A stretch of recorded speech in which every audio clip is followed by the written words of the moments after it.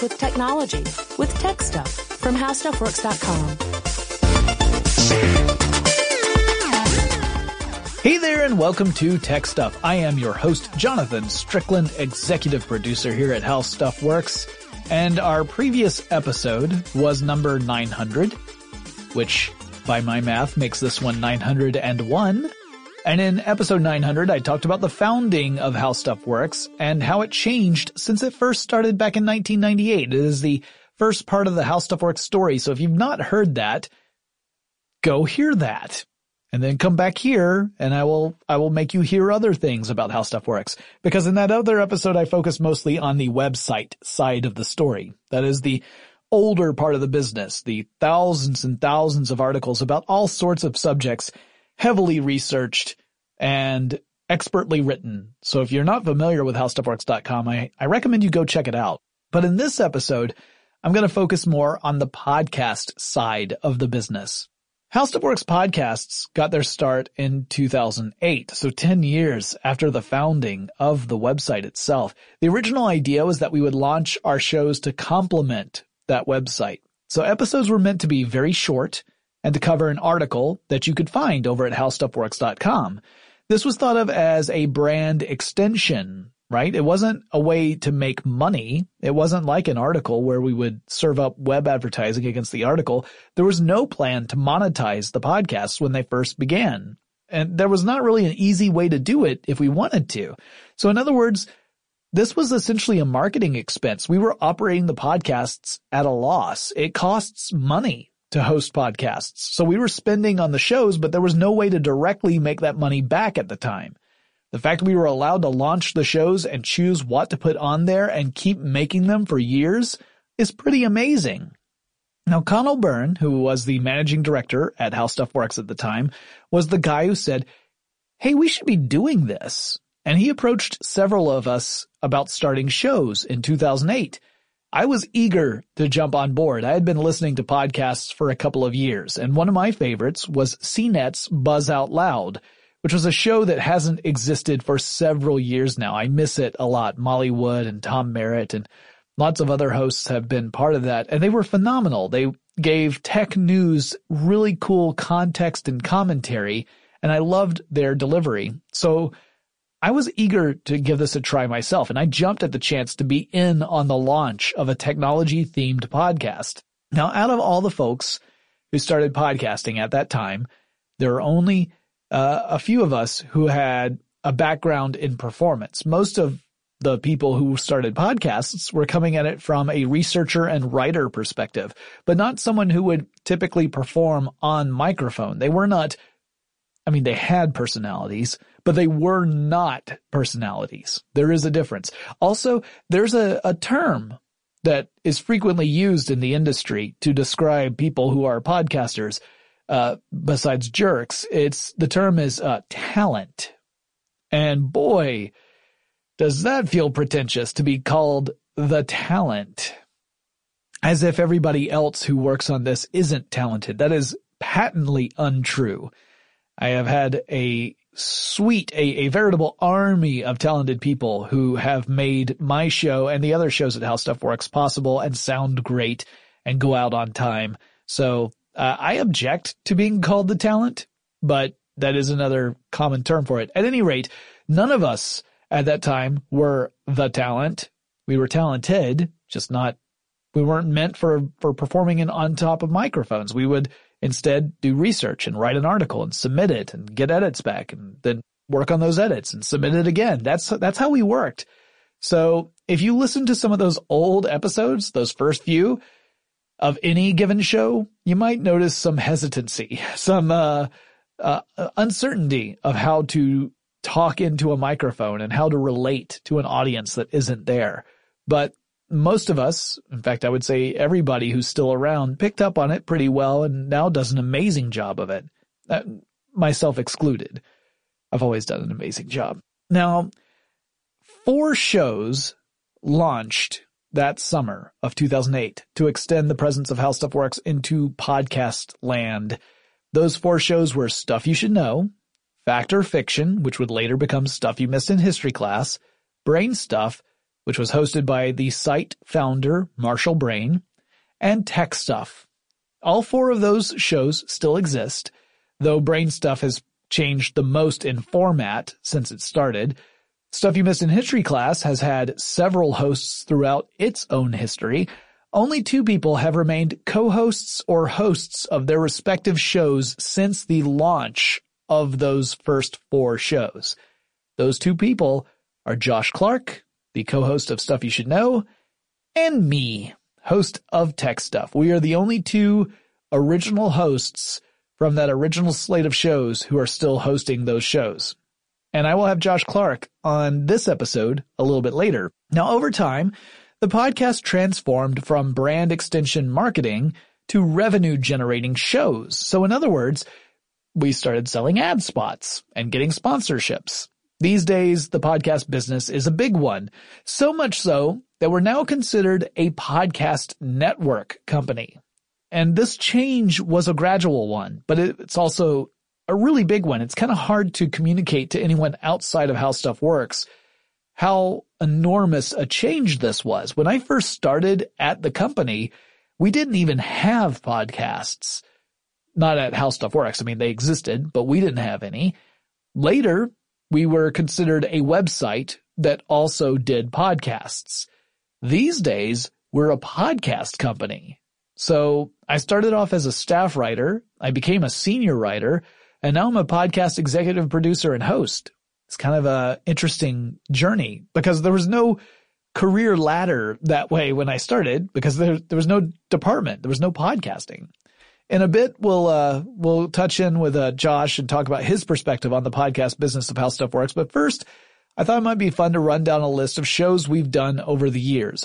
Podcasts, not episodes of Tech Stuff. And some of these podcasts are still in production. Others have been phased out, which is a nice way of saying canceled.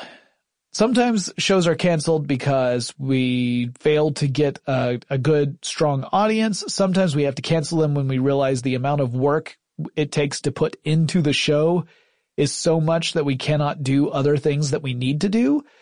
Sometimes it's because people who are working on the show move on to go work somewhere else. There are a lot of different reasons. So it's not like we have a cruel taskmaster who is watching a needle, and if the needle doesn't get out of the red in a certain amount of time, they just say, out the door with you.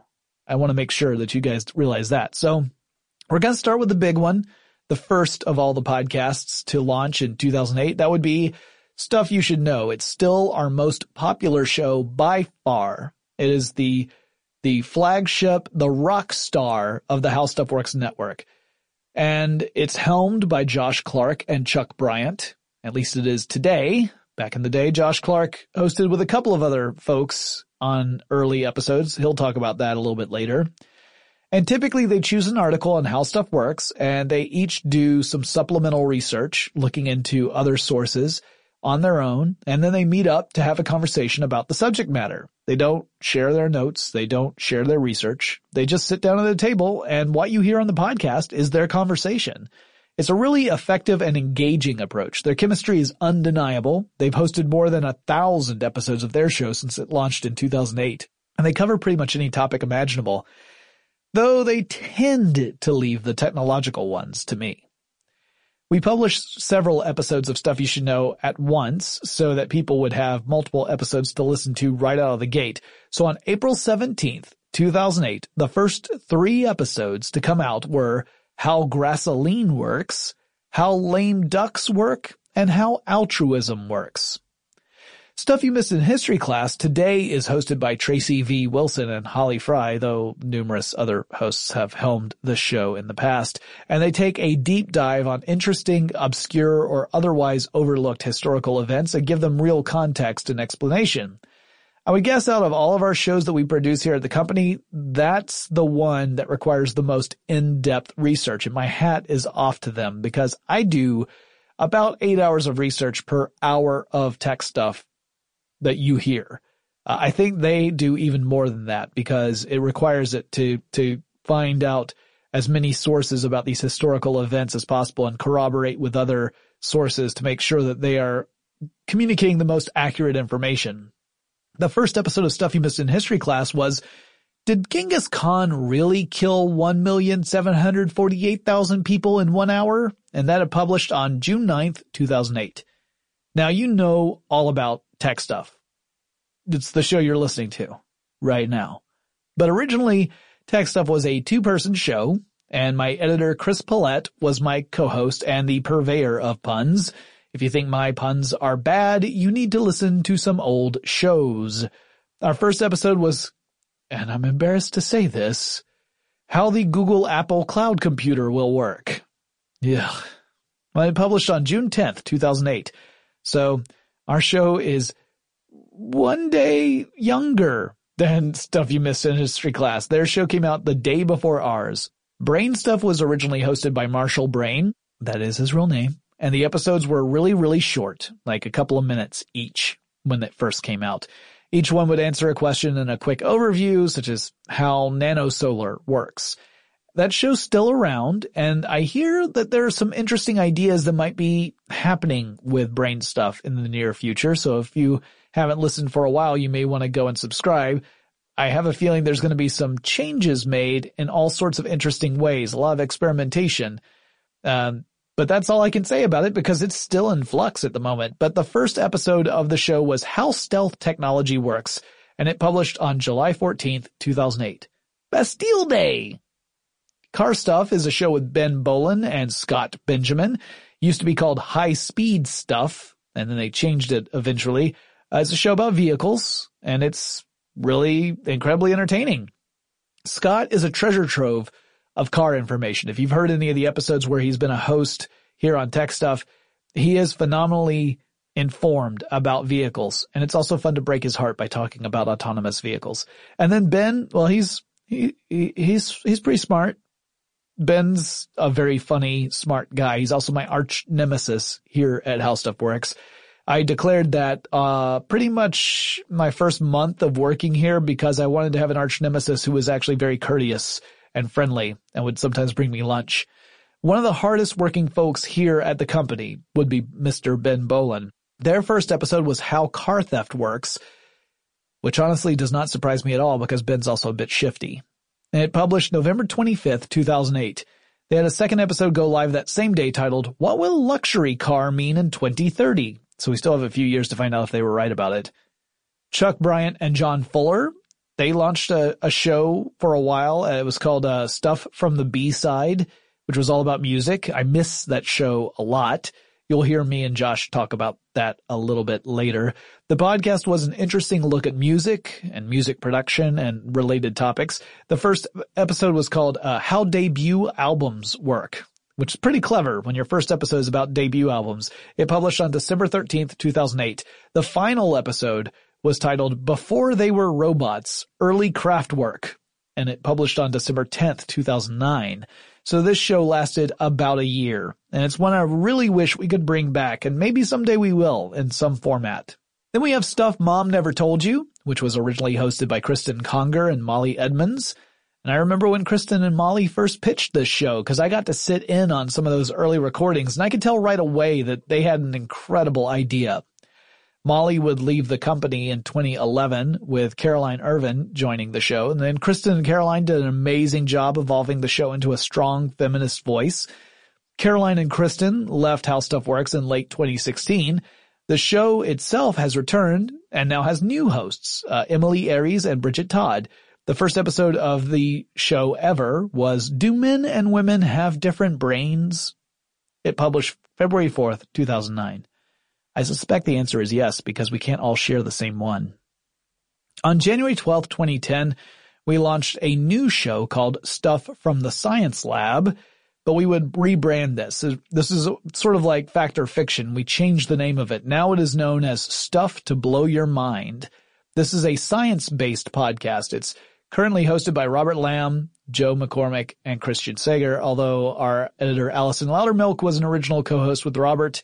Julie Douglas would also host some of these episodes of the show, and the first episode ever was called Amazing Infestations.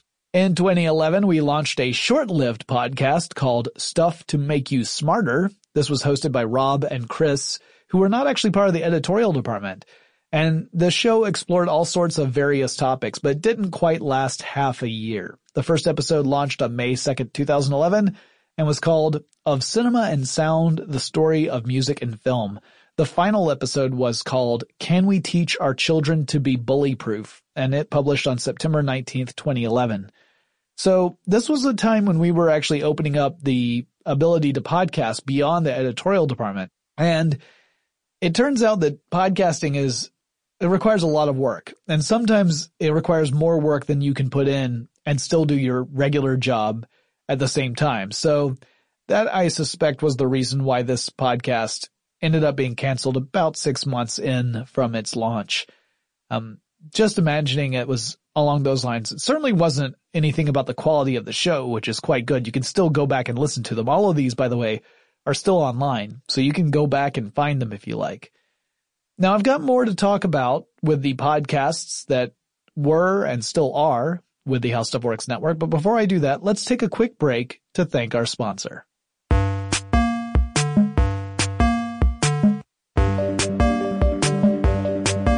All right, we're back. We got a few more shows to talk about before we get to the interview with Josh Clark of Stuff You Should Know. On August 9th, 2011, we published a new show called Stuff for a Stylish Home, which was a DIY and home decor show hosted by Christy and Sarah. And their first episode was The Importance of Having Things Unique to You. And the final episode, which published on February 9th, 2012, was Move Away from the Carpet, Flooring Alternatives. This was another one of those shows we launched and canceled in just a few months. And I never really got a chance to talk with Sarah or Christy, so I really wasn't in the realm where that show was launched and then canceled. I don't really know what the story is behind it. But this was during our days as part of Discovery Communications. And that may have had something to do with it. I honestly don't know, but it may have had something to do with our relationship with TLC. Now, before they became the hosts of Stuff You Missed in History Class, Tracy V. Wilson and Holly Fry also hosted a show called Pop Stuff, which was all about pop culture. The first episode published on October 3rd, 2011. It was about time traveling through fall TV. It was actually all about the shows that the hosts were excited about. So if you want to hear which shows in 2011 Holly and Tracy were really waiting to see, you can go and download that episode and find out. It's like time traveling all over again. The final episode of Pop Stuff would air on June 3rd, 2013. It was called Greatest Hits, Perfume, The Culture of Scent. I used to host a show called Forward Thinking. It was a video series and it had a companion audio podcast. The focus of both shows was to take a speculative look at the future. Often this would center on technology, but we'd also take science, art, culture, and other topics into consideration. Joe McCormick and Lauren Vogelbaum hosted this show with me, and our first episode was called The Internet of Things, More Efficient Than You, and it published on February 15th, 2013. Fun fact, that was my 6th-year work anniversary, the day that show went live. Later that same year, Ben Bolin and Matt Frederick launched a new series called Stuff They Don't Want You to Know, which focuses on strange stories and fringe theories. I actually gave the show that name. That name was my idea. It's one of like 3 good ones I've had since I started at HowStuffWorks. Noel Brown has since joined that show, and their first episode ever was called Edward Bernays, the Most Famous Man You've Never Heard of. That published on October 25th, 2013. Julie Douglas, one of our editors, actually she used to edit my articles, hosts a show called The Stuff of Life. Her show tends to publish in seasons. It requires a lot more work, both on the research side and the post-production side. But it's a really cool show. You should check out a few episodes if you're not familiar with it.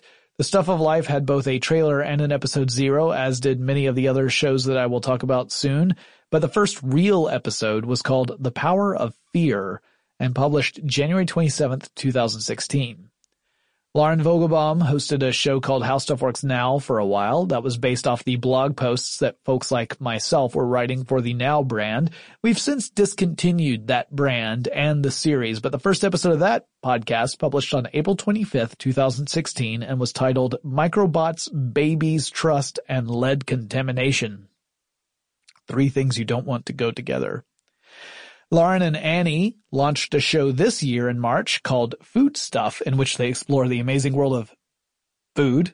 So if you like food, you should check it out. It's a pretty awesome show. The first episode is titled Champagne and Sparkling Wine, and it published on March 1st, 2017. In 2017, our company also hired Will and Mangesh, who had co-founded the magazine Mental Floss back in 2001. They joined our company, and they launched a new podcast called Part-Time Genius. Their first real episode, getting past the trailer in episode 0, published on June 7th, 2017, and it's called What Are the Sunniest Places to Hide My Taxes? Jack O'Brien, who was once an editor of Cracked, joined HowStuffWorks in 2017 as well, and in October of 2017 launched a news-oriented comedy show called The Daily Zeitgeist. Now that show is particularly timely, so listing titles and launch dates doesn't really apply because it's dependent upon the news, but trust me, it's there. You should check it out if you haven't heard it already. On October 9th, 2017, we launched the show Tech Stuff Daily.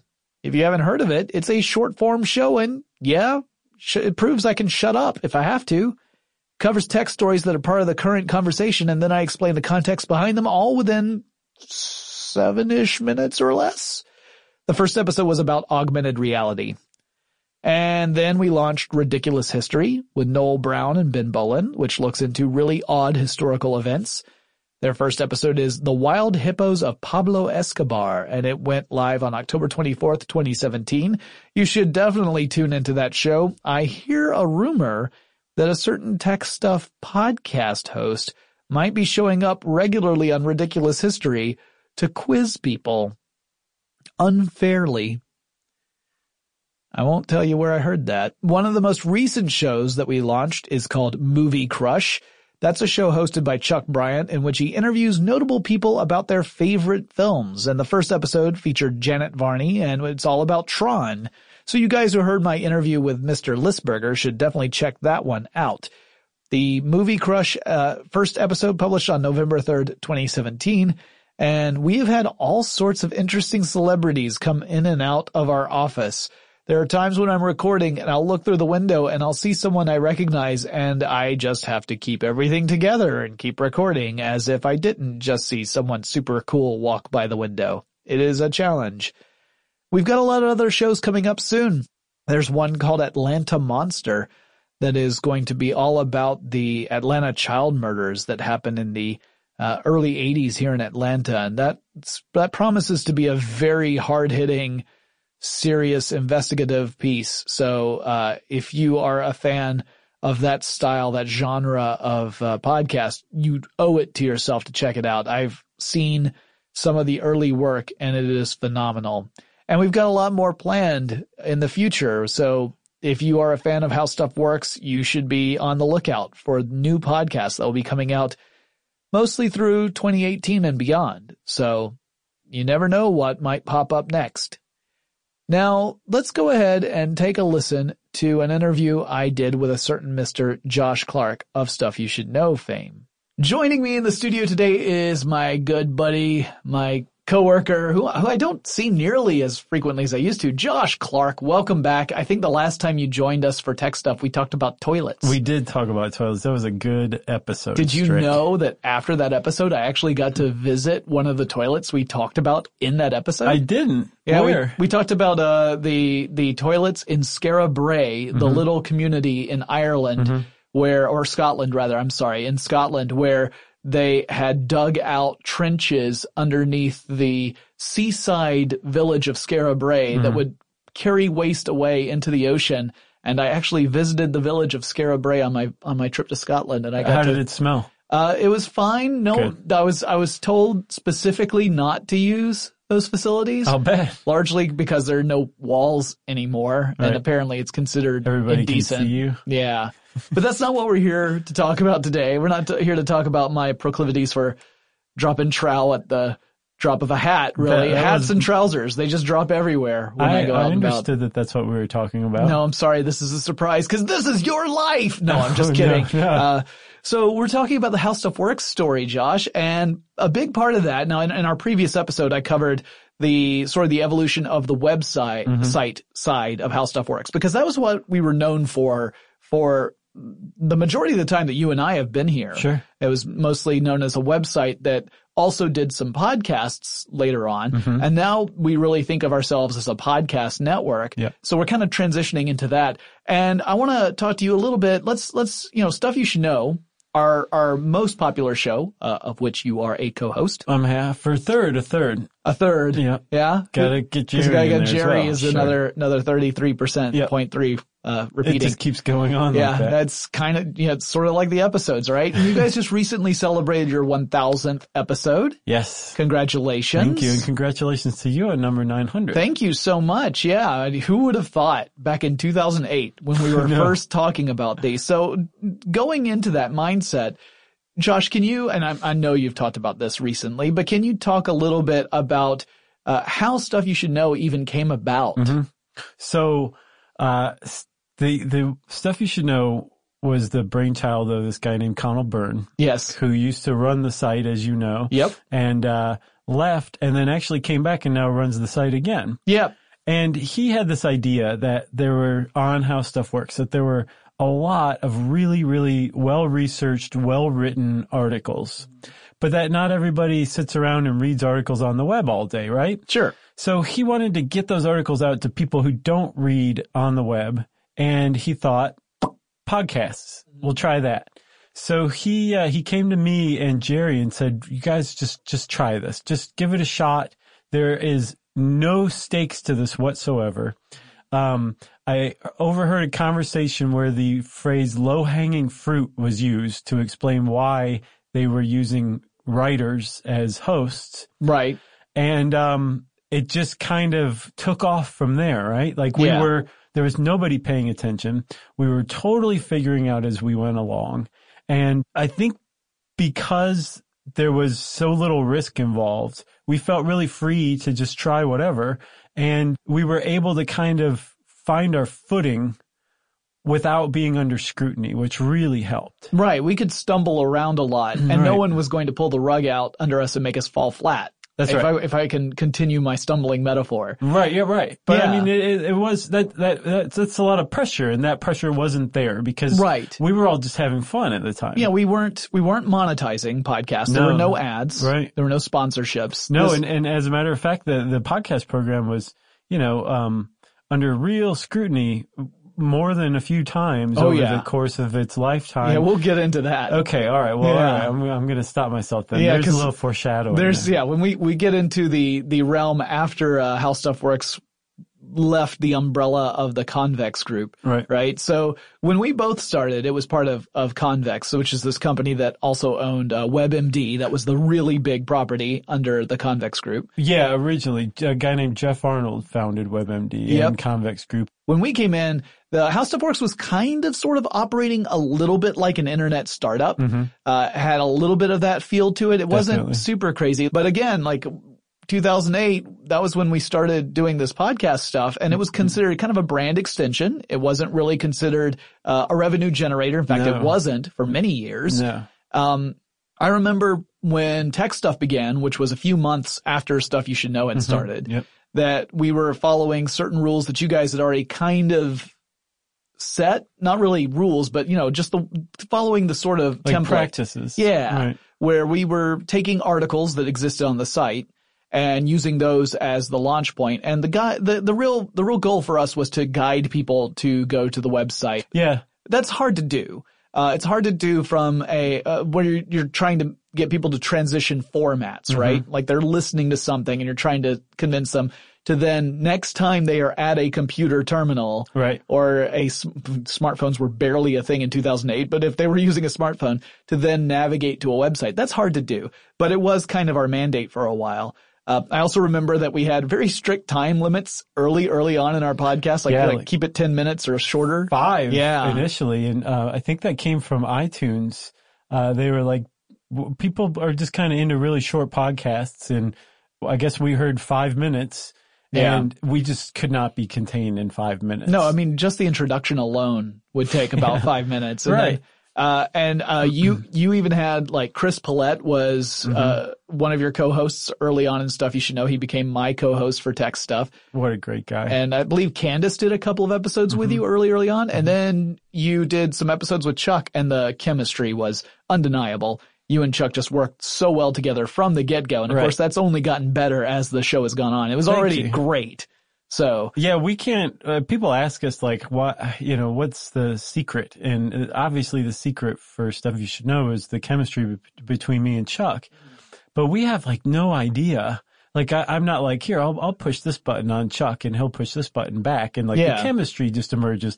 It just so happens that if you take me, you take Chuck and you put us in a room together and we start talking about an article that we both read and did supplemental research on, it just has a little certain verve to it, I guess. Yeah, I've experienced similar things in the acting world where you go up, you'll be in a scene against one actor and everything's fine. Right. Like there's nothing bad about it. Sure. But then you go into a scene with a totally different actor with whom you have real chemistry, and suddenly something that was just going to be fine is elevated. And the same thing is true of podcasts. Yeah. So we could have two very intelligent, well-spoken people having a conversation about an interesting topic, and that would be a decent podcast. But then when you get that chemistry, when you get those two people who just their personalities mesh so well and complement one another, so it's not like it is a Venn diagram, right? You've got overlap, but you also have stuff on the edges for both of you. Yeah, I think of it more not like a Venn diagram, but more like a yin yang symbol. There we know go. What I mean? Where there's like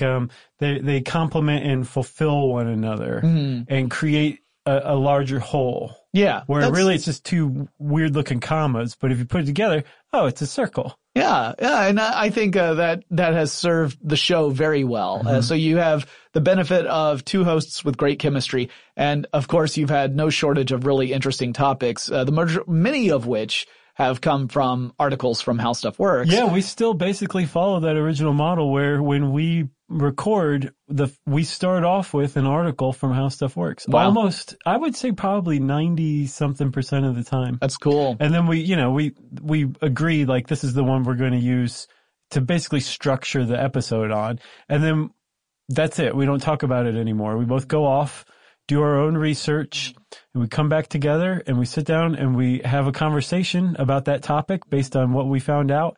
And Jerry records it, and probably about 5 or 6 things have to be edited out. Sure. Which we indicate with a beep. Yep. And Jerry's got to go find the beeps and make sure that they're all taken care of.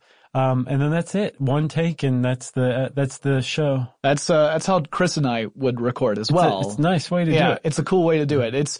Chris was the only co-host I've had where, besides guest co-hosts, where I've been able to do that, where we did our research completely independently, didn't even share notes.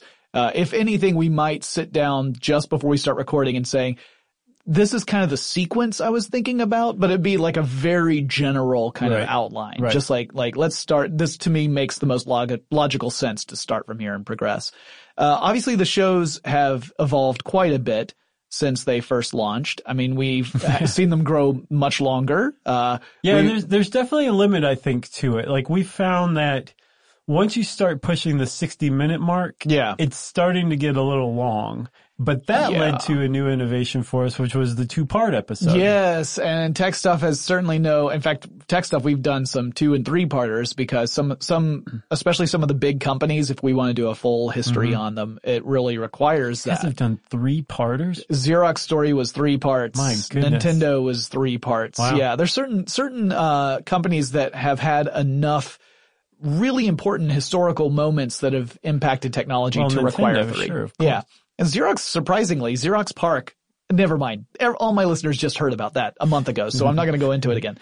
But I feel the same way. It's actually one of the things that we should mention, and I've talked about before on the show, is that the prep time for a podcast is deceptively long, right? A listener may listen to you talk for an hour, and because that conversation seems very natural and effortless, they may come away thinking like, oh, these guys, maybe they did like an hour or 2 of research and then they got together and had a conversation. Right. Typically, it's way more work than that. For sure. At least a full day of research. Per hour of podcast. Yeah, I would say that's a pretty good rule of thumb.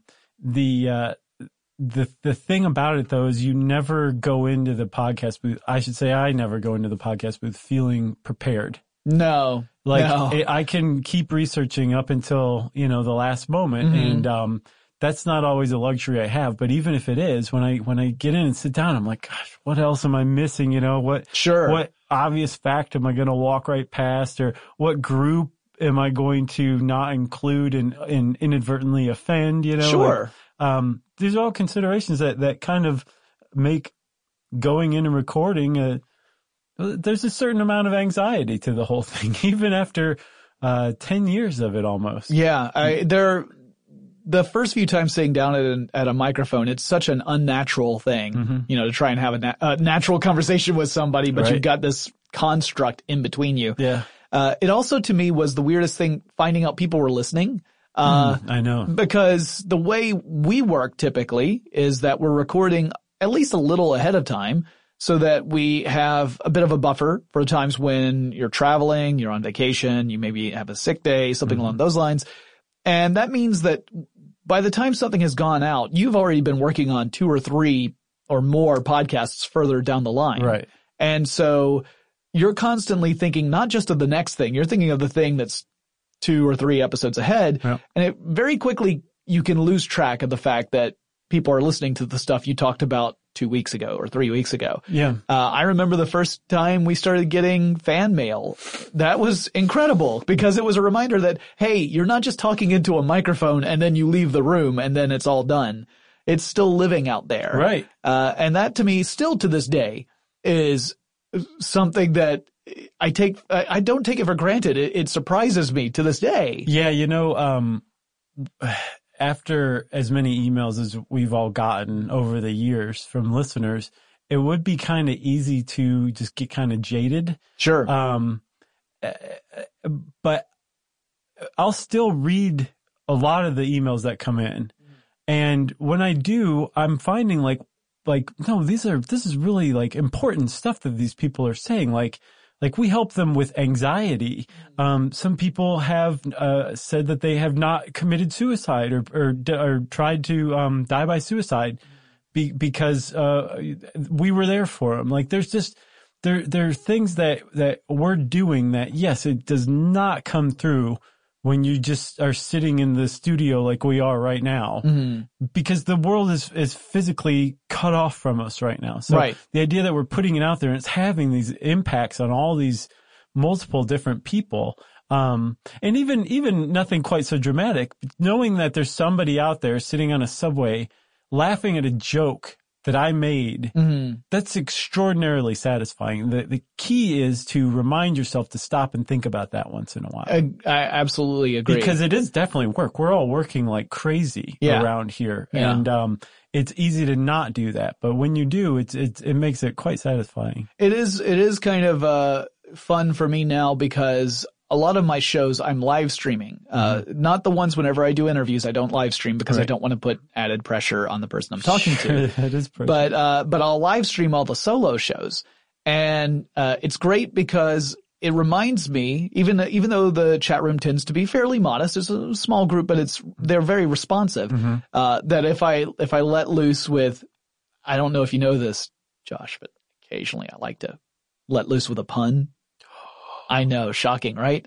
But to see a reaction to that, also occasionally we're recording in the other studio where Ramsey sits in the same room. And if I can get Ramsey to chuckle or snort or make any kind of noise that might possibly get picked up on the microphone, I consider it a personal victory. Yes, I feel the same way with Jerry. Like making Jerry laugh it's nice to do. And I did the same thing to Dylan all the time. If I could get Dylan to laugh, it was the best thing ever. Because they're working too. Yeah, absolutely. And not only that, but it reminded me that, hey, they're actually listening and not just sitting there with their headphones on. So let's also talk a little bit. So Stuff You Should Know, obviously, it became a big success. It is the most successful of our shows here at How Stuff Works. Yes. So, thank you for pointing that out. You know, I mean, how could I not? At what point was there like a day or a moment where you heard about a statistic so tell me about the moment where you're like, this is way bigger than I expected. So, there was a specific day, I think it was in November of 2008.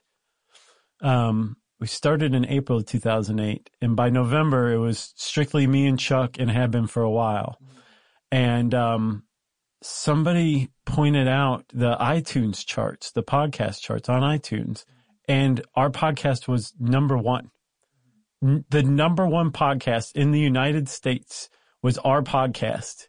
And that drove it home. That was astounding. It was like, I used to get a lot of participant ribbons and stuff in sports and things like that. You showed up. I imagine this is what it felt like winning the big game or something. Yeah, you finally amazing. Took first place in the egg toss. And we number 2 was This American Life. Yeah. So that just made the whole thing that much more astounding. Well, NPR had been doing podcasts since 2005. Right. So like right after podcast became a thing, NPR was doing segments of shows, like not even full episodes at that point, but they had a deep level of experience in that space, whereas we were the newcomers. Mm-hmm. In fact, Connell, the person we mentioned before, had said a few times that we were late to the game on podcasts. Yeah, which is kind of funny now that, you look at the podcast industry and how established it is. Sure. But we're pioneers. We're considered pioneers now. Right. But at the time we were thinking we were pretty late to it. Yeah. And it is interesting to note that podcasting itself has gone through these cycles where it gets rediscovered. Mm-hmm. And thus people are like, hey, podcasts are back. I'm like, oh, I don't mean to quote LL Cool J, but I've been here for years is all I'm saying, but, is that a direct quote or did you just paraphrase? I paraphrase. Okay. Yeah, no, I I like to paraphrase. Okay. I like to put things into my own voice. Yeah. Paraphrasing and puns. That's really the alternate title to tech stuff. So tell me also, because Stuff You Should Know has been in a great position where you guys have been able to go to amazing places and do your show live. Yeah. Tell me what that experience is like for you. It's nuts and neat, and fun to do. Because again, when you're in the room recording, it's just, you and the guest and Ramsey. When it's me and Chuck and Jerry, it's just us. When we do it live, it's us, but then there's a bunch of people there who are laughing at what we're saying, which is amazing to get a laugh out of people, or a gasp is another really satisfying one too. So to get that immediate feedback from people, for us is really, really, just really gratifying and thrilling too. I think is a good word to use.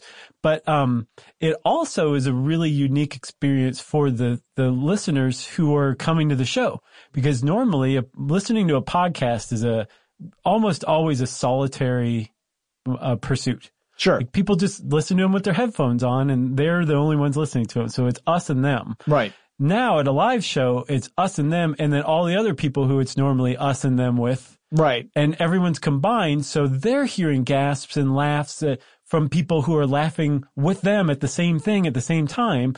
And it has a really kind of surreal, I think, warm communal feeling for the people who come to the shows. And we found that, usually when people come, they come to the next one and the next one too. Yeah. And podcasting, I'm glad you pointed that out, because podcasting really is a very intimate kind of, it is. Production, right? Like if you go to our shows, it's us sitting at a table with a tablecloth on a stage, talking into mics to the people. Right. In the audience. Like it's extremely intimate. But if you're listening just regularly, I mean, you're listening to voices talking right into your ears about whatever the topic may be. It's that level of intimacy, I think, that has elevated podcasts over certain other types of media, because it feels like the people you're listening to are speaking to you directly. Right. And then when you go to one of these live events, you realize that there's this communal aspect. I'm glad you used that word, because I think that also can create bigger responses. Something that might have made you chuckle softly, suddenly you're laughing at, because you're sharing that with other people, and your response is reinforced by the responses of other people. Yeah. And reinforced and embiggened. Yes, embiggened. And then, we see that, and it's a very perfectly cromulent word. As a stage performer, like I've had that experience of performing in front of an audience, and their reaction energizes my performance. Yeah, for sure. So if you have a crowd that's not really playing off of what you're doing, not only does it not energize you, it de-energizes. Oh yeah, because you pour more and more of yourself. Like you will try to fill that. Like it feels like you're you've got a pitcher and you're pouring water into the pitcher, but for some reason the pitcher's not filling up. So you're just like, oh, I just got to pour more water in. Yeah. That's how it is, except you're talking about your energy, your performance energy as you're trying to do this. No, I've performed in front of those crowds too. But you get a good crowd and it's just amazing. Oh yeah. Like they just buoy you like a draft on a red balloon. Yes. It is. I was having a Nina moment there with 99 of those red balloons. I was thinking more of that Frenchie movie. Yeah, no, I think that's a better visual, honestly, than than a song that warns you against nuclear war. It was needed at the time. It was, and maybe again, but that's getting off on a different tangent. So, do you have any particular favorite memories as far as the Stuff You Should Know podcast goes? Like anything, from whether it's a fan interaction or an episode you did. I mean, I know of one episode that has to be in your top 5, which was the Necronomicon. Because that was the one. We should tell that story. Yeah, so I wrote an article about how the Necronomicon works. And Josh, you're a fan of Lovecraft as well. Like you like Lovecraft's work. So Josh and Chuck were going to record an episode about the Necronomicon. And this was back when our office was in Buckhead, Atlanta. And I just remember sitting at my desk. I think this was still when we were on the 15th floor. And the original. Yeah, the original space. And I remember you would come by and you tap me on the shoulder and you're like, hey, Strick. How do you say the name of the guy who wrote the Necronomicon? I'm like, the Mad Arab Abdul al-Hazred. He's like, thanks. And I'd say it like 3 times and then go away. And then like maybe 3 minutes later you come back, hey Strick, what's the place where Cthulhu lies dreaming? I'm like, that's Rilye. Yeah, Rilye is R''Alye.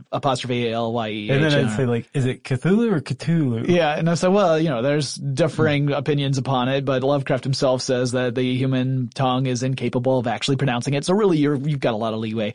And eventually, Josh comes back and taps me on the shoulder and says, hey, just come into the studio. And that's how I ended up being on an episode of Stuff You Should Know. Yeah, I still to this day am impressed by that because I think God knows what you were working on, probably an update about how the iPod works or something like along that. Those because, lines. They just released the second one that month or something. Yeah. And, you just stood up, came into the studio and spent 30 minutes talking totally with zero preparation, totally off the top of your head, but with full authority about Lovecraft and his mythos. And it was quite impressive. I would direct anybody to go listen to that episode, whether you're interested in that kind of thing or not.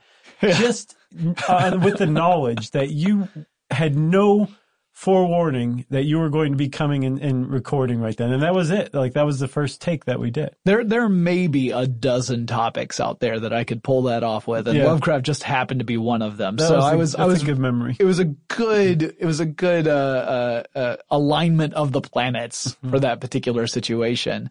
Let me ask you about, we alluded to some changes over time in the scrutiny area of podcasts. And I think it's good to talk about that too. And I mentioned it, I'm sure I say this because I'm recording this before I record the actual website section, right. Which we'll publish before this.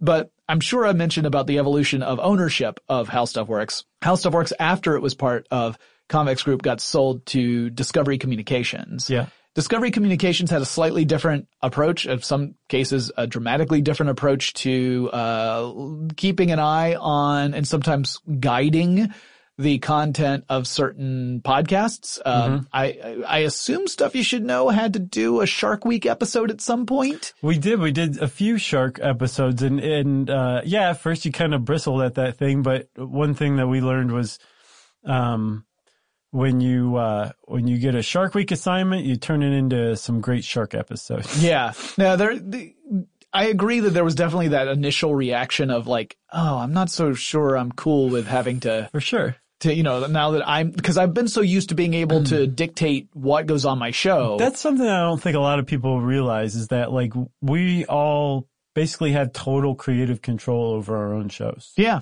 Like we choose the topics. We decide what goes in. We decide what comes out. We decide the tone, the language that's used, like the length. That's one thing that this company has always been great about is giving the creators creative control. Yeah, and so when we were kind of given a suggestion or a mandate from on high. Yeah. That, Shark Week's coming up. Don't you think the podcast should all do something that has to do with sharks? It could cause a little bit of bristling, but that was it. Yeah. I think most people who listen to Stuff You Should Know I'm not much of a corporate apologist, but that really was the extent of the mandate or whatever you want to call it. It could have been much, much more restrictive. For sure. So what's cool about it is that every single show that did something on sharks, did something really cool about sharks. And I would direct you to, Stuff You Should Know's Shark Diaries episode. Oh, yeah. That Chuck put together and wrote and directed. And There's a lot of voice acting. Yeah. A lot of the other hosts did, voice acting. It's one of this, it was like a radio play basically, but it was all based on historical fact about these shark attacks in New Jersey, I think, in maybe 1916 or something like that. It was some of the stuff that inspired, Jaws. Right. Yeah.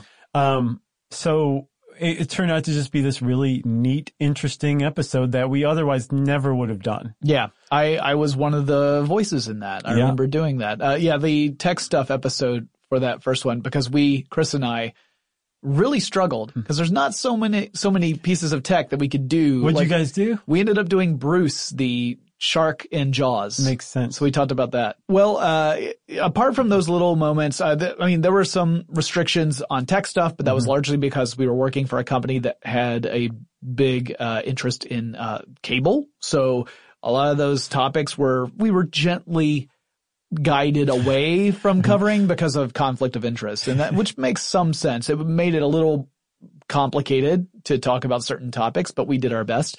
And obviously we've gone through a couple changes since then, but I would say that the Discovery era was probably the only one where I felt like there was even a small amount of corporate oversight in that sense. And even then, again, it wasn't that restrictive. Yeah, it wasn't bad. Plus, Stuff You Should Know got a TV show out of it. That's true. I remember that. And we were doing a lot of ads for national brands at the time too, as a result too. So I remember thinking, as I watched the pilot episode of that, and I watched your Nemesis character on there, I thought, who did they model this after? Or is this just totally fictional? Because I have a feeling that every single other podcaster in this room is thinking, is that supposed to be me? Right, yeah. I'll never tell. All right, that's fair. Yeah. I'm not gonna grill you on that. I mean, that to me is something that needs to be revealed on your show, not mine. Sure. I got to be one of the extras in one of the episodes of that. You did? Yeah. I got to walk down a hallway and talk to actors I know personally who were pretending to be my coworkers in a fictional office setting. It was bizarre. Yeah. But that walk was one of the best. I really thought it was great. I was so sad that I don't think it made it into the show, but it did. I thought it did. Maybe it did. You know what? I'm going to have to go back and watch them now. Oh, like you don't every week. I blush. So these days, of course, we've got, more things in production than ever before.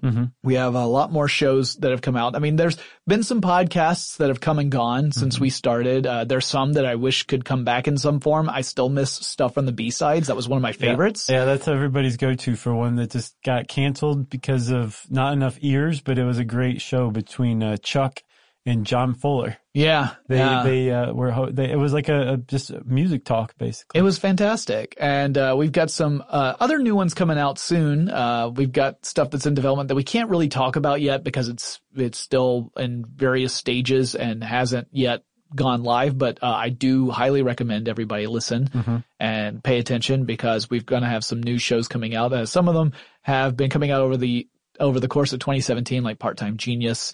But we're going to have a lot more of those. Well, Chuck's got a new show out. Yep. Now. It's launching. Well, it will have launched by the time this comes out it's called Movie Crush. Yeah. And, it's him interviewing famous people, about what their favorite movie is. And through that, he kind of he uses that as a pretext to find out about them, the people, the person. Right. Yeah. And, he's had, I think he started out with Janet Varney, Tig Notaro. I don't know if he's announcing who else, but from what I understand, there's some it's going to be a pretty cool interview show for sure. We've seen a few famous faces pass through the HowStuffWorks office over the last few weeks, including times where I was recording in here, seeing famous faces pass in front of the podcast studio and having to keep my cool and maintain sure you did, radio professionalism. Yeah.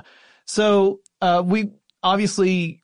Oh, and I have a show coming out too. Oh, I didn't know if it was ready to be talked about. Talk about your show. But I just wanted to say I have a show coming out too. Gotcha. Look for it in January or February. Excellent. And hopefully it'll knock everybody's socks off. I have a show that's in the pitch process, but who knows if it'll go any further than that. I have have my hopes. fingers crossed. We have man. hopes. Anything coming from you, Strick, is dynamite. Oh man, there's so much. Can I just take a second here? Yeah. I just want to tell you quite sincerely, congratulations on 900 episodes. You've gone through, you've had several hosts, and then when you were fresh out of hosts, you just kept going. Yep. By yourself, on your own, with the help of producers, sure. like, of course, the great Ramsey, who's helping you now. But you have carried this brand and built it and grown it and kept this loyal audience for all these years. And my hat is off to you. With a tremendous amount of respect, I say congratulations. Thank you so much, Josh. That means a lot. I really appreciate it. And obviously the producers and my listeners, they're the reason why this show really keeps going. And, I'm just very thankful to be able to do it every week. Yeah. And there might be some weeks where I'm going to be recording on a Wednesday and it's Tuesday afternoon and I'm still not really sure what I'm going to talk about. And I'm beating myself up because I know I'm going to have to do a lot of research in a short amount of time. But there are other weeks where, I feel great. I've got like tons of research. Sometimes the best feeling in the world is when I get messages from people who say, I want you to talk more about this thing that you mentioned, because to me, that's saying that thing you're doing that you love to do. Could you please do that more? Right. And that's the best request you can ever get. Yeah. Right. If anyone says, I love your show, but it's too short, it's the best complaint in the world. Because it says, I love what you do and I want you to do more of it. Yeah. There's just so many hours in a week. So we're giving a lot and we want to keep giving, but eventually we get to a point where, if you know spoon theory, we run out of spoons. So just keep that in mind, guys. But we're going to keep going to the spoon store for you guys as much as we can. Josh, thank you so much for joining me. Thank you for having me. I really appreciate you, taking the time to talk about your experiences at Stuff You Should Know, as well as everything else we have both done here at HowStuffWorks. And I wish you tons of success and 1,000 more amazing episodes. I can't wait to hear what episode 2,000 is about. And to you, bud. Thanks, buddy.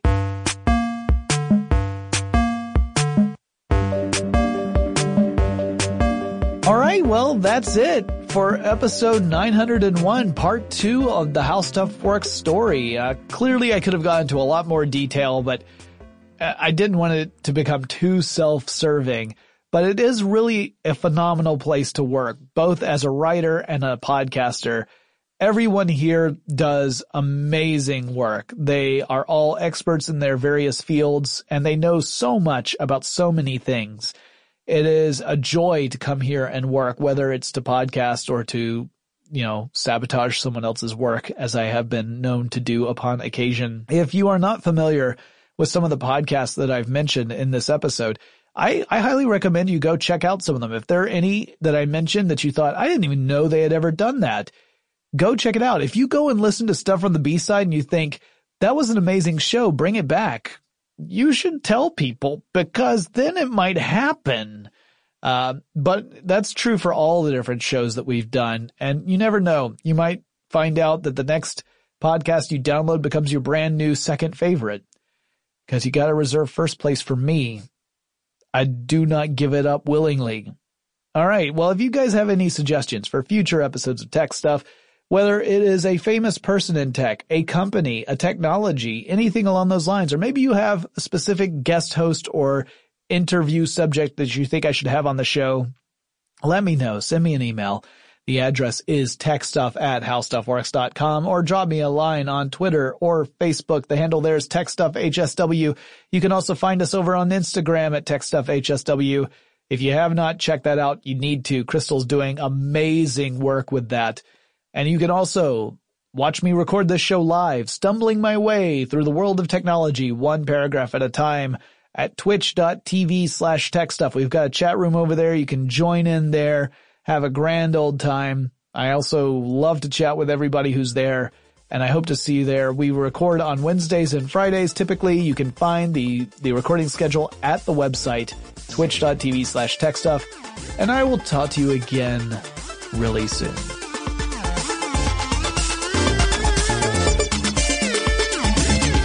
For more on this and thousands of other topics, visit HowStuffWorks.com.